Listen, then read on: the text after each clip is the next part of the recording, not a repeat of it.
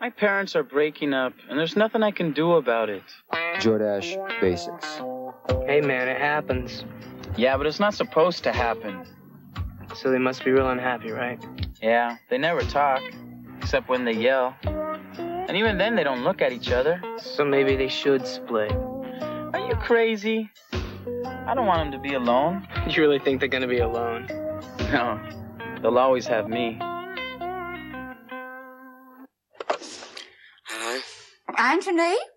Oh, congratulations on your exam results. Grandma, I failed. You failed? What do you mean you failed? I failed.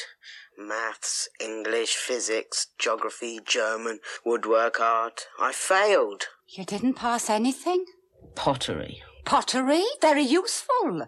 Anthony, people will always need plates. Anything else? And sociology. An ology? He gets an ology and he says he's failed. You get an ology, you're a scientist. Whether it's well done or hard luck, a phone call says a lot. The most brilliant boys, the teachers who are wrong, you know, they can't mark. A lot of them can't see. British Telecom. It's you we answer to.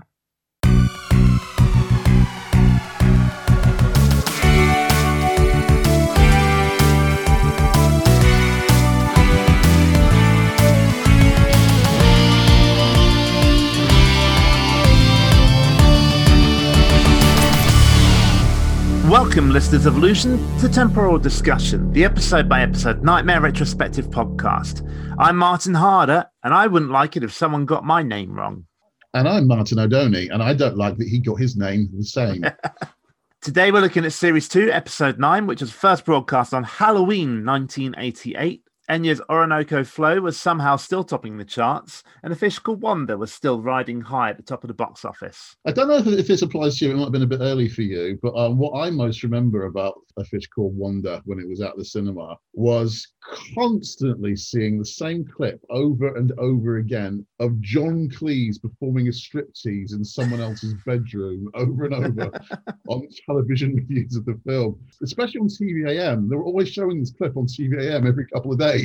That's what you want to see with your cornflakes, isn't it? Yeah, it really scarred you for life, seeing all that body hair of John Cleese. I remember seeing clips of it on the Wide Awake Club, because Wide Awake Club seemed to have this thing of showing clips from films and talking about films that were way too adult for its target audience. That's one of the things about children's TV back in the 1980s. They didn't give a toss about what was suitable for the age. I love the first time I ever heard about The Terminator was on Wide Awake Club. There was a follow-up program, not from TVAM, but in the mid-80s. I think it was called TX or something. Tony Slattery was one of the presenters of it. And they also did the same thing. They basically just carried on what the Wide Awake Club had been doing for the previous couple of hours. And doing all sorts of things that you just think, you shouldn't do that on kids' TV, guys. You really shouldn't. I mean, this is Tony Slattery. What else do you expect? But he had a couple of female presenters on there with him, so it was basically the same format as the Wide Awake Club, but being done by a different production company. But they were doing the same things, and they would often preview films that you're thinking, kid, what are you doing? The kids can't go and watch that. That's a 15 certificate. What are you thinking?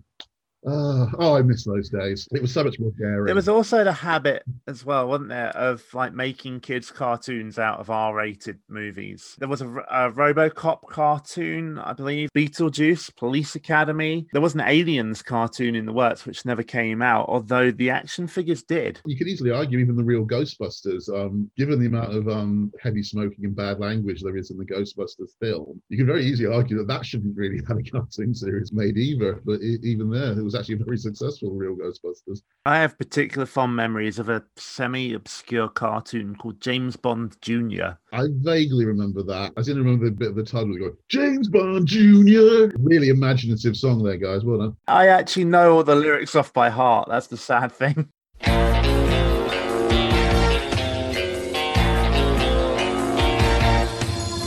Bond, James Bond Jr. No one can stop him, the scum always cuts. Young Bond cuts through each web of spikes. He won the game for his Uncle James. Now he's heir to the name, James Bond. James Bond Jr. Look out, he's coming through. He's got a job to do while he rescues a girl. James Bond Jr. chases James Bond Jr. chases scum around the world. I didn't really take to it. I watched the first couple of episodes, I think it was, and then I just, nah, not for me. And now time turns. The recording light burns. Time out is gone. The podcast is on. Welcome, watchers of illusion. Here's a dungeon dose of genuine adventuring. Treguard at your service. Heroics supplied by special order. Of course, they're really supplied by youngsters from your world, your time. A quest is now in progress, so here's a progress report. Young Neil and chums from Newark Notts have proved that they're no dungeon clots by dodging snakes and fooling crones and finding keys amongst the bones. They even played a deadly game, like chess, but hardly just the same. And though a spider made them spurt, they brought old Merlin down to earth. The sword they seek, the hilt they own, but now time's flown, the game is on. Yeah, but there are issues with this dungeon ditty.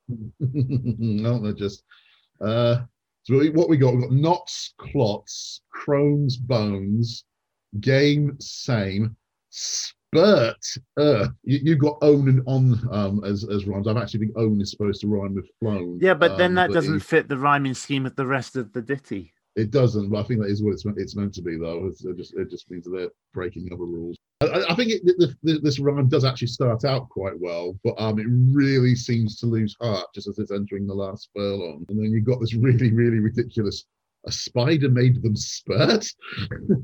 That just reminds me of my D&D campaign I'm part of. I have a Dragonborn paladin called David Ramsbottom, whose philosophy is that he's a lover, not a fighter. And our very first battle was against a giant spider. I have a horrible feeling I know where this is going, and I really don't know whether it's suitable for a podcast about a kids' TV show. Yeah, let's just say I rolled a nat 20. Yes. Ended up with a spider familiar. Well, we found the level really quickly this week, ladies and gentlemen. It was a promising start to the Dungeon Ditty, but as I say, it rather started resorting to, anything will do. We rejoin Neil and his team in the Hall of Folly where Merlin is posing them a riddle. The final riddle that Merlin is asking them is, what monster did Theseus encounter in the labyrinth?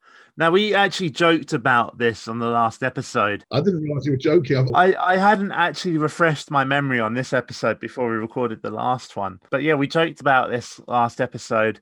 I didn't actually realise they were actually going to give the answer, the Goblin King. I thought you did realise it. Yeah, it's not actually that terrible an answer, to be perfectly honest. The movie Labyrinth was only a couple of years old at this point. David Bowie, what an actor. Okay, we're going to have to agree to disagree on that one. He definitely had a rather large presence on the screen. Yes, but what about his acting? Now, there was no character in Labyrinth called Theseus that I remember, and I was under the impression everyone has taught the story of Theseus and the Minotaur in school before they're a teenager. The Minotaur is the obvious answer. Goblin King, not a terrible suggestion, not as bad, not as laughable as you might initially think. But despite their incorrect answer, Merlin tells them they have answered well and more knowledge may be theirs. When you meet your own monster, take the first left to escape. Merlin bids Neil good luck, and with a clap of thunder and a flash of lightning, disappears. Armed with their new knowledge, the team guide Neil out using the key he is holding to unlock the door. Just turn to your right. Turn a little bit to your right and walk forward. Where am I? Neil, you're in like a mine. Pardon? You're in like a mine. Now then, team, places to go and things to do, but first, perhaps, something to investigate? So Neil stands near the entrance to a mine shaft. The mine shaft that will be the entrance to level 3 in the 3rd season, but not yet. In front of him, we've got a plunger, a detonator, and the team, under a lot of prompting by Treguard, guide him towards it. Is it a bad reflection on this team, by the way, that when the advisors tell Neil that he's in a mine, I half expect him to reply, I'm in a yours? It just seems like the sort of thing they would say. He's on the verge of examining the plunger when... Oi! Oh. You! Oh dear. Who said you could come in here? Stop right there! You notice Bumptious would have had to be crouching down really, really quite tightly and firmly to remain hidden behind the minecart there. So I'm wondering what exactly he was doing down there. The ever-officious Bumptious, possibly the world's tallest dwarf, demands to know Neil's name and his guild number. Neil had a little trouble providing the first part of the information, but he doesn't have a guild number. Bumptious immediately opens trial proceedings. Say what you will about him, but you can't deny he's efficient. I can. He's functioning as judge, prosecutor, and defence counsel all at the same time because he advises Neil how to plead. I don't think it's ever efficient to take 3 mutually exclusive roles, so no, I don't agree that he's efficient. You've got to make sure you understand there's a difference between bureaucracy and efficiency. That's true. Oh, that's worse than I thought. Worse than I thought. Right, by the book, by the book. What this effectively equates to, though, is just another question and answer session. And that's not good because we just had one in the previous chamber, and so we could have done without another riddle contest straight away. I get the impression that this doesn't actually mean anything, though. If they've got all the answers wrong, I don't think it would have made any difference whatsoever. Well, it didn't anyway because of the way they handled things in a couple of chambers' time. But True. It seems to be just a riddle contest where as long as you get one right, you can carry on. Right. Trial commence. Child commence. First question. What do dwarves like best? And they answer... Well, they answer diamonds. I rather like, by the way, while they're discussing this, the facetious way that one of the advisors suggests height. Jewels. No, height. What, 7 dwarves? This team are not brilliant at dungeoneering, as we kept on saying, but they are a good laugh. The actual answer is gold. I'm not sure what the source is for this answer. It may be the Lord of the Rings, because something to do with Arda in the Lord of the Rings. My understanding was it established that dwarves use gold. I don't know whether it means it's their favourite thing, though. I should say in defence of the team, given the 7 dwarves mined for diamonds in the Snow White film, is that really a bad answer? Yeah, that's what they're referring to, weren't they? But he says no. When Bumptious says no, that's it. No is where it is. Second riddle. There is no saving the team for this one. Do female dwarves have beards? They answer yes. No! They're female, aren't they? I think it's one of those things where the obvious answer was no, so they maybe assumed that the obvious answer wasn't the correct one. They thought it was a bluff. Yeah, they did get this last one right, but there would be absolutely no excuse for getting this one wrong. It had been spelled out to them in the question. Dwarves don't trust elves because elves aren't dwarves. Why don't dwarves trust humans? I don't think we should even answer those. It's too obvious. Yeah. So, they did get it right, and Bumptious brings the trial to a close, finding Neil guilty of being a human. Notice the way that one of the advisors goes, "Oh no," in response to the revelation. Not guilty of being a completely stupid human, though. I would agree to that, actually. Neil is not a stupid human. He's not a stupid dungeoneer. He's not even a particularly bad dungeoneer, but he's got an awful team.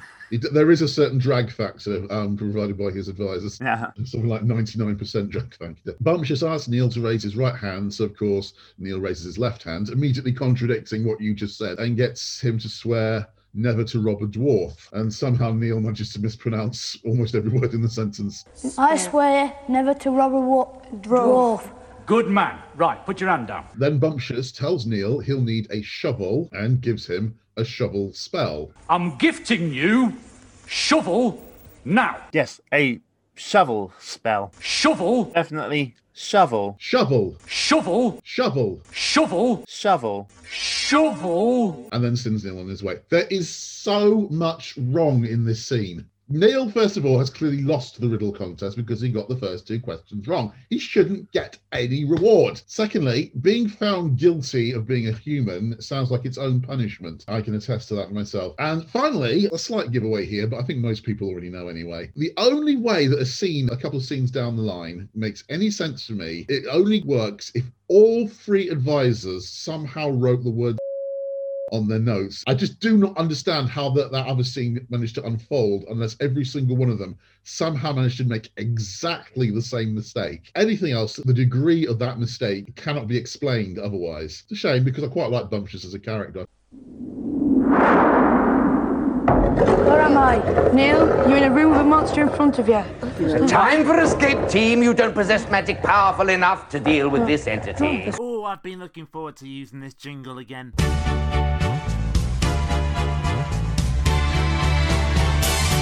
Oh, yes, it's the great court of the catacombs. But it disappoints time after time. Trigger talks it up, but it just ain't got the stuff. And yes, that was a virtual ride.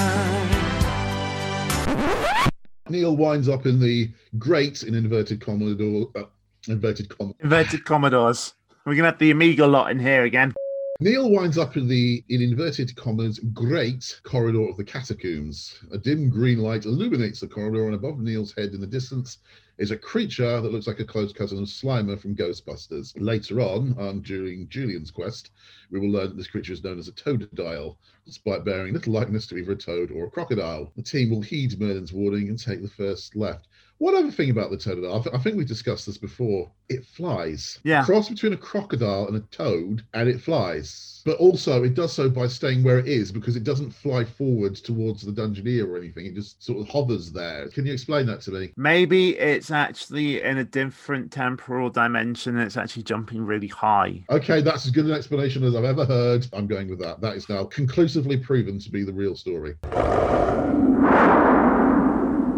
Where am I? Neil, you're in a room with a well and there's a monk, I reckon. Intruder alert level 2! Stay where you are, you strolling dungy!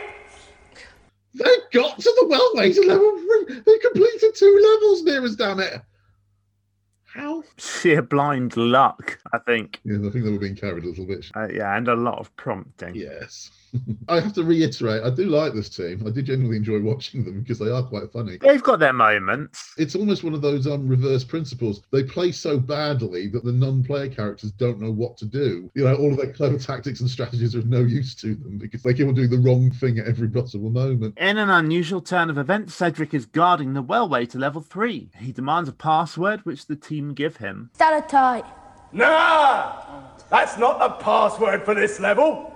I've come up with a very, very dubious theory here. I don't think there's anything in it. If you listen carefully, they actually mispronounce the word that Mildred gave them on level 1, and that they may be hedging their bets here, but it's either a stalactite with a C, stalactite, stone formations protrude from the cavern ceiling, or a stalag with a G, mite, stalagmite, the ones that protrude from the floor. They say stalagtite. So maybe if they pronounced it stalactites, Cedric would have let them pass. I don't think so. It's just a thought. Was there actually any use for the word? No, it's a red herring. It's one of those things that it wouldn't be carried over between levels anyway, due to the way the plots are scripted. I think this is 5th level 2 script or something. And that would have been the 7th level 1 script. They wouldn't have crossed over. The team decide to resort to magic. A password! You suit your spellcasting. Spellcasting. S. Right, P. features. A. Prepare to perish! A. And nothing happens. The team are visibly confused. What does that remind us of? Now, just as a reminder, I'm going to insert a soundbite here of what Bunch has said to the team. I'm gifting you shovel now. Team, try again. Spellcasting. S. P. Are you ready? A. D. Give me that password. I'm gifting you shovel. And then they tried using spade as a password. Come on! Neil, say spade. Shovel. Spade. Shovel. Spade. Shovel. Spade. Spade. Spade. What I really love about this scene is that Lawrence Werber's standing there, and you can see on his face he's thinking, what a bunch of ups. He's back in that existence bit where he's in the sort of NPC waiting for the next move mode. Then perish! Toad features! Ha ha! fucks with.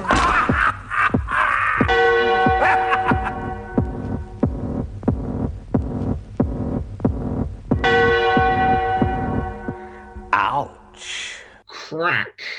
Every cloud does have a silver lining. In this case, it's that Cedric finally gets a chance to clobber a Dungeoneer. And while we don't actually see it, thanks to some very careful placing of the Life Force clock, the sound effect is very satisfying. Sound of a skull cracking like an egg. I think the moral of this particular little scene is that the old saying, let's call a spade, is probably true and not true. I don't really know what more to say. I've got to repeat. Did all three advisors note down the same wrong word when they were given the spell? Or did one of them have it written down wrong and he was just feeling too meek to say, no, it's not called spade, it's called shovel? More than any other team, they seem to get collective brain freeze at the same time.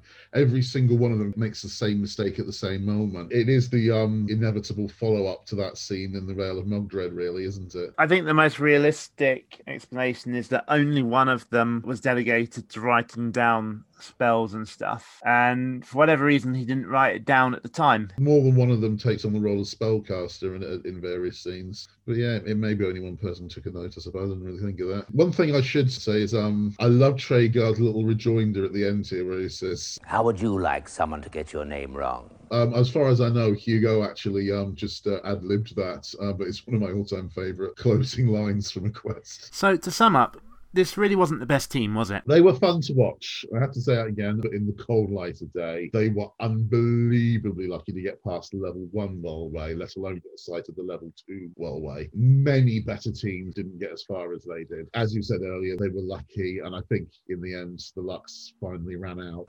So now it's time for you to join Neil outside the dungeon. Spellcasting. DISMIS.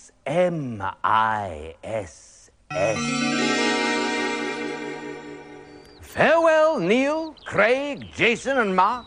Cedric brought you down, but magic was your downfall. Traegar dismisses the team and brings in a new band of hopefuls. We await the next challenge. Enter, stranger. Name yourself, please. Our Dungeoneer is the very fresh-faced Stuart Leveland, and he is joined by advisors Neil, Craig, and Neil. Stuart looks very nervous as he puts on the knapsack and helmet and definitely seems to be buying into the illusion. There are an awful lot of Neils in this week's episode, aren't there? There are. This is actually a very significant quest in one sense because it teaches viewers the perils of doing an Anakin Skywalker, joining the dark side. But we'll come to that next week. Yes. We'll have a guest who can discuss it with us in some detail. A very special guest. No spoilers for that one. None whatsoever. Now, Stuart, your life force is green, and your cause is just. So face the dungeon door and step boldly forward. Where am I? You're in a big room. There's a sort of lever about a couple of paces in front of you. Stop! It's the combat chess stop.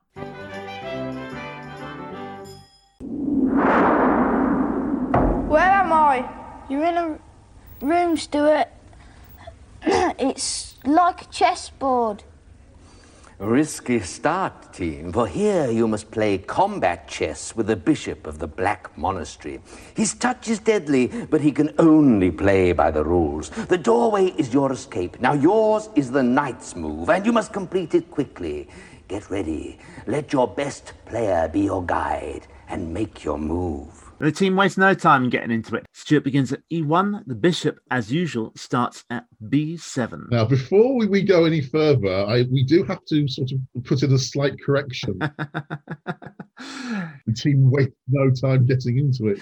I was going to save that until afterwards, but yes, literally as I was writing this script, we actually got a tweet from Stuart, who said, "Hey, true story. After spending 5 minutes going nowhere in this room, the producers stopped us, told us how the night moves, and let us start again." This might explain why, if you look closely at the advisor in the middle, he has this really awkward expression on his face right at the start when Tregar's explaining the setup. I just get the feeling they're all just too shy to admit that they don't know how to play chess. Let's head into master game mode, shall we? Before we actually start, can I just say, am I the only person who gets slightly irritated about the fact the chessboard is the wrong way round? Yeah, you are. Okay. Stuart moves to d3. The bishop moves to d5. 2 squares in front of Stuart. Stuart cunningly notices the gap opening up right in front of the door behind the bishop. Thinks, if I move into that gap, will I be nearer the door? Yes. Stuart moves to b4. Bishop to b7, a very cunning move, as it blocks any move the team might make that would line Stuart up with the exit. The team decides at this point to play it safe and move Stuart back to d3. Bishop to d5. At this point, this seems much more of an intimidation tactic than anything else. But this team aren't falling for the bishop's tactics. Stuart moves to c5. Subscribe! You're going to put that in every single episode when C5, square C5 is used, aren't you? Anyway, the bishop moves to A8. Where it's overtaken by a Sinclair C5. Stuart to D7. The bishop goes to B7. Stuart makes good his escape through the door.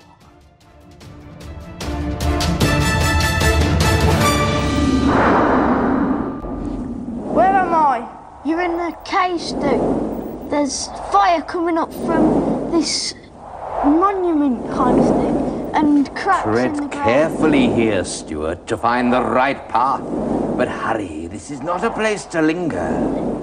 The Scarab Room is quite magnificent to look at, but at the end of the day, it's really just a simple timing puzzle. The advisors spend a small amount of time arguing about which way to go, but other than that, they deal with it pretty competently. I think this room works better when the Dungeoneer enters through one of the doors that are visible. What's happening here and what happens usually is the Dungeoneer appears at a door at the back of the room, which is out of our view, and then he has the option of going left or right. I think it's better if he appears through one of the doors that's visible at the back of the chamber, go all the way around the entire cavern ledge, and then leave through the other one. Yeah, because then you've got double the danger. Yeah, you have to use both of the fire channels, but also you've got all of the chamber to go through, which means there's more manoeuvring practice there. And it also gets rid of the speculative discussions over which way to go.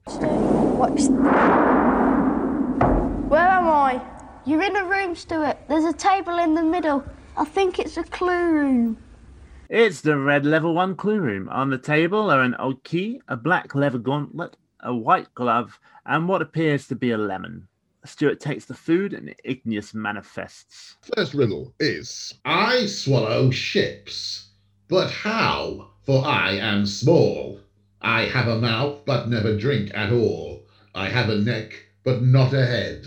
You throw me out when I am dead. What am I? So they had actually worked this out before Tregar gave his customary clue. Igneous just sounds like an annoyed school teacher when he's asked to repeat it, doesn't he? Like, once and once only. You sound like an annoyed Dalek, actually. Yeah, the riddle is actually... I just thought if they had time out now, he'd probably just go, the bell is a signal for me, not for you. When he says turn and face me, you get this image of a school teacher saying, eyes to me! Eyes to me!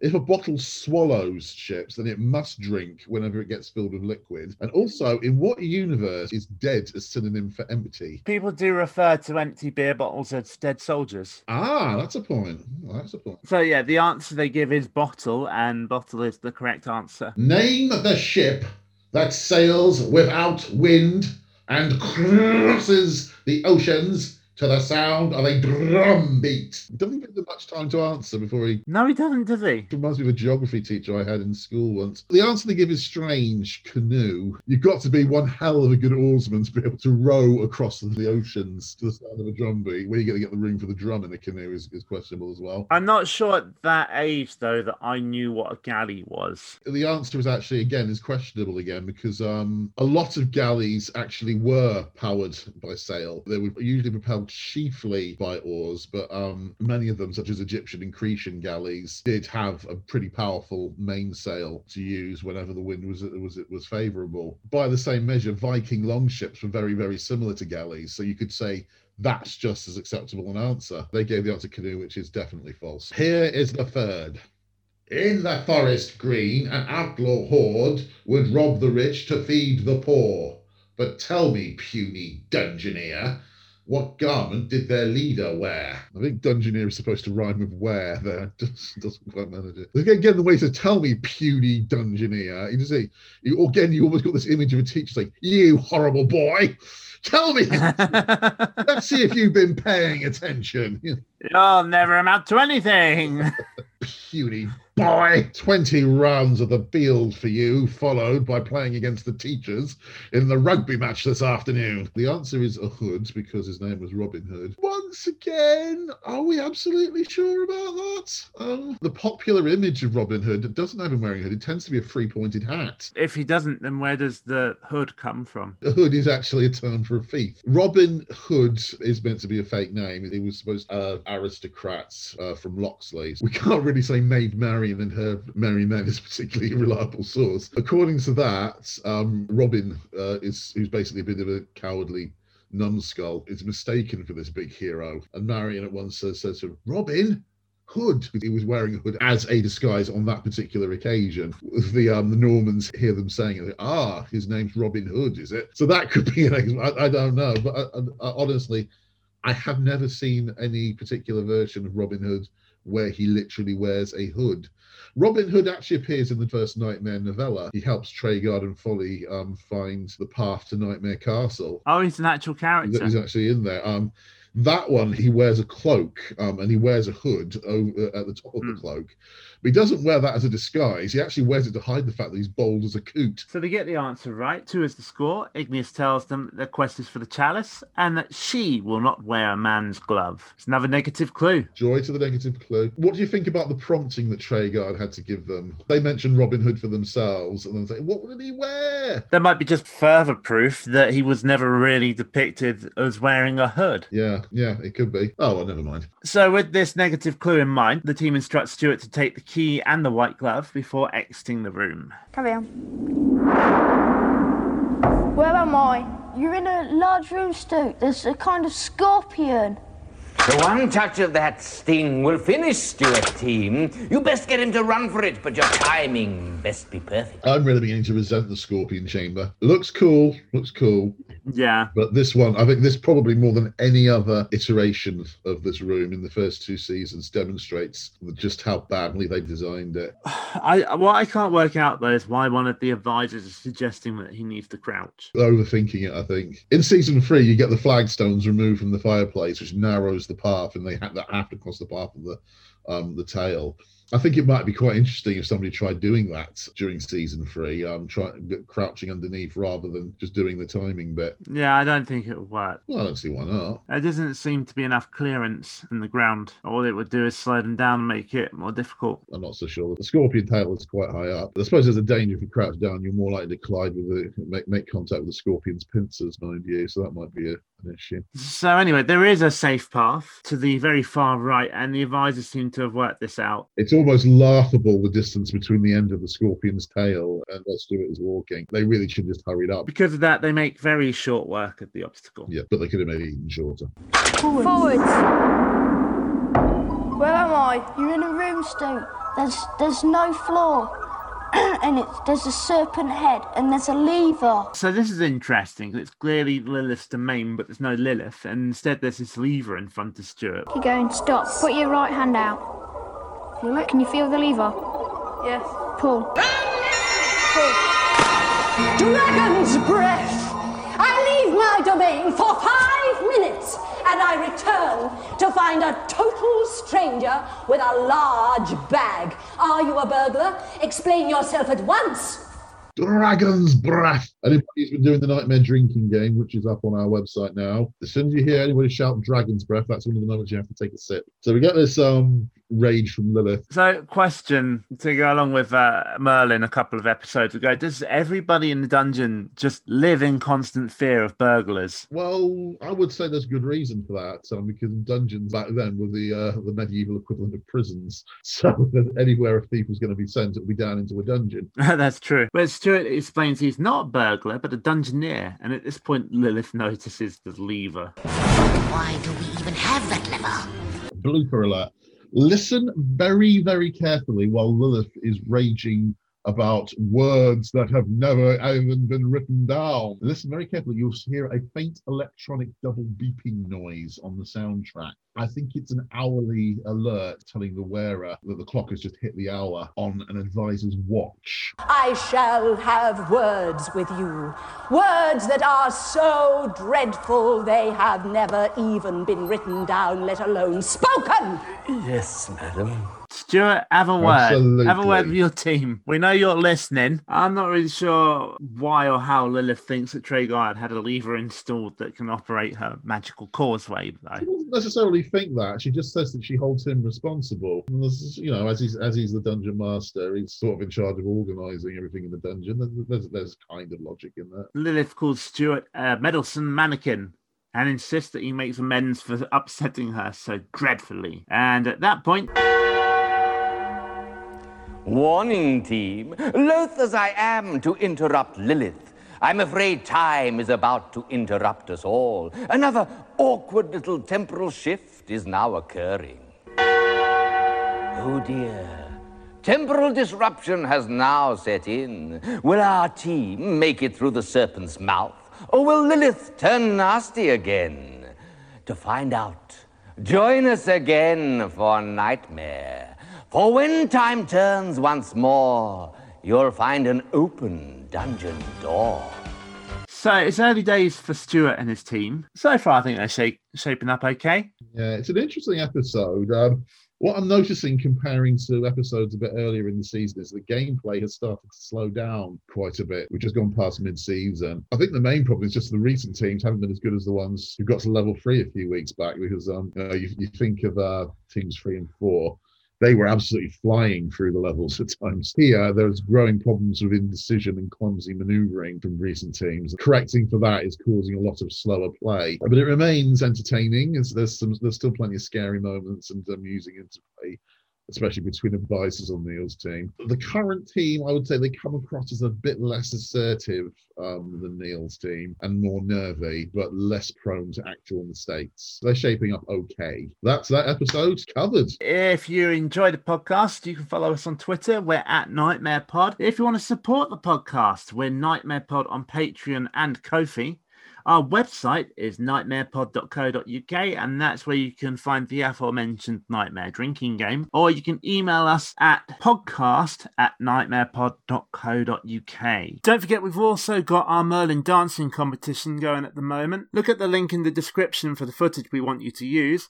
We basically want you to add some music and make it look like Merlin's dancing. You can also edit it however you like, but you have to use that footage. We'll pick our favourite one on June the 1st, and if it's yours, we'll be sending you a t-shirt. Before we go, I'd like to thank all of our lovely patrons, but especially Keeper of the Book of Quests, David N. Rabbit, Advisor Peter Pulsford, and Dungeoneer David Thompson. Support us on Patreon at Dungeoneer level or above to get your name mentioned on the podcast. We'll see you next time when we have an extra special, super secret, special special guest. But in the meantime, don't have nightmares. Just watch them instead.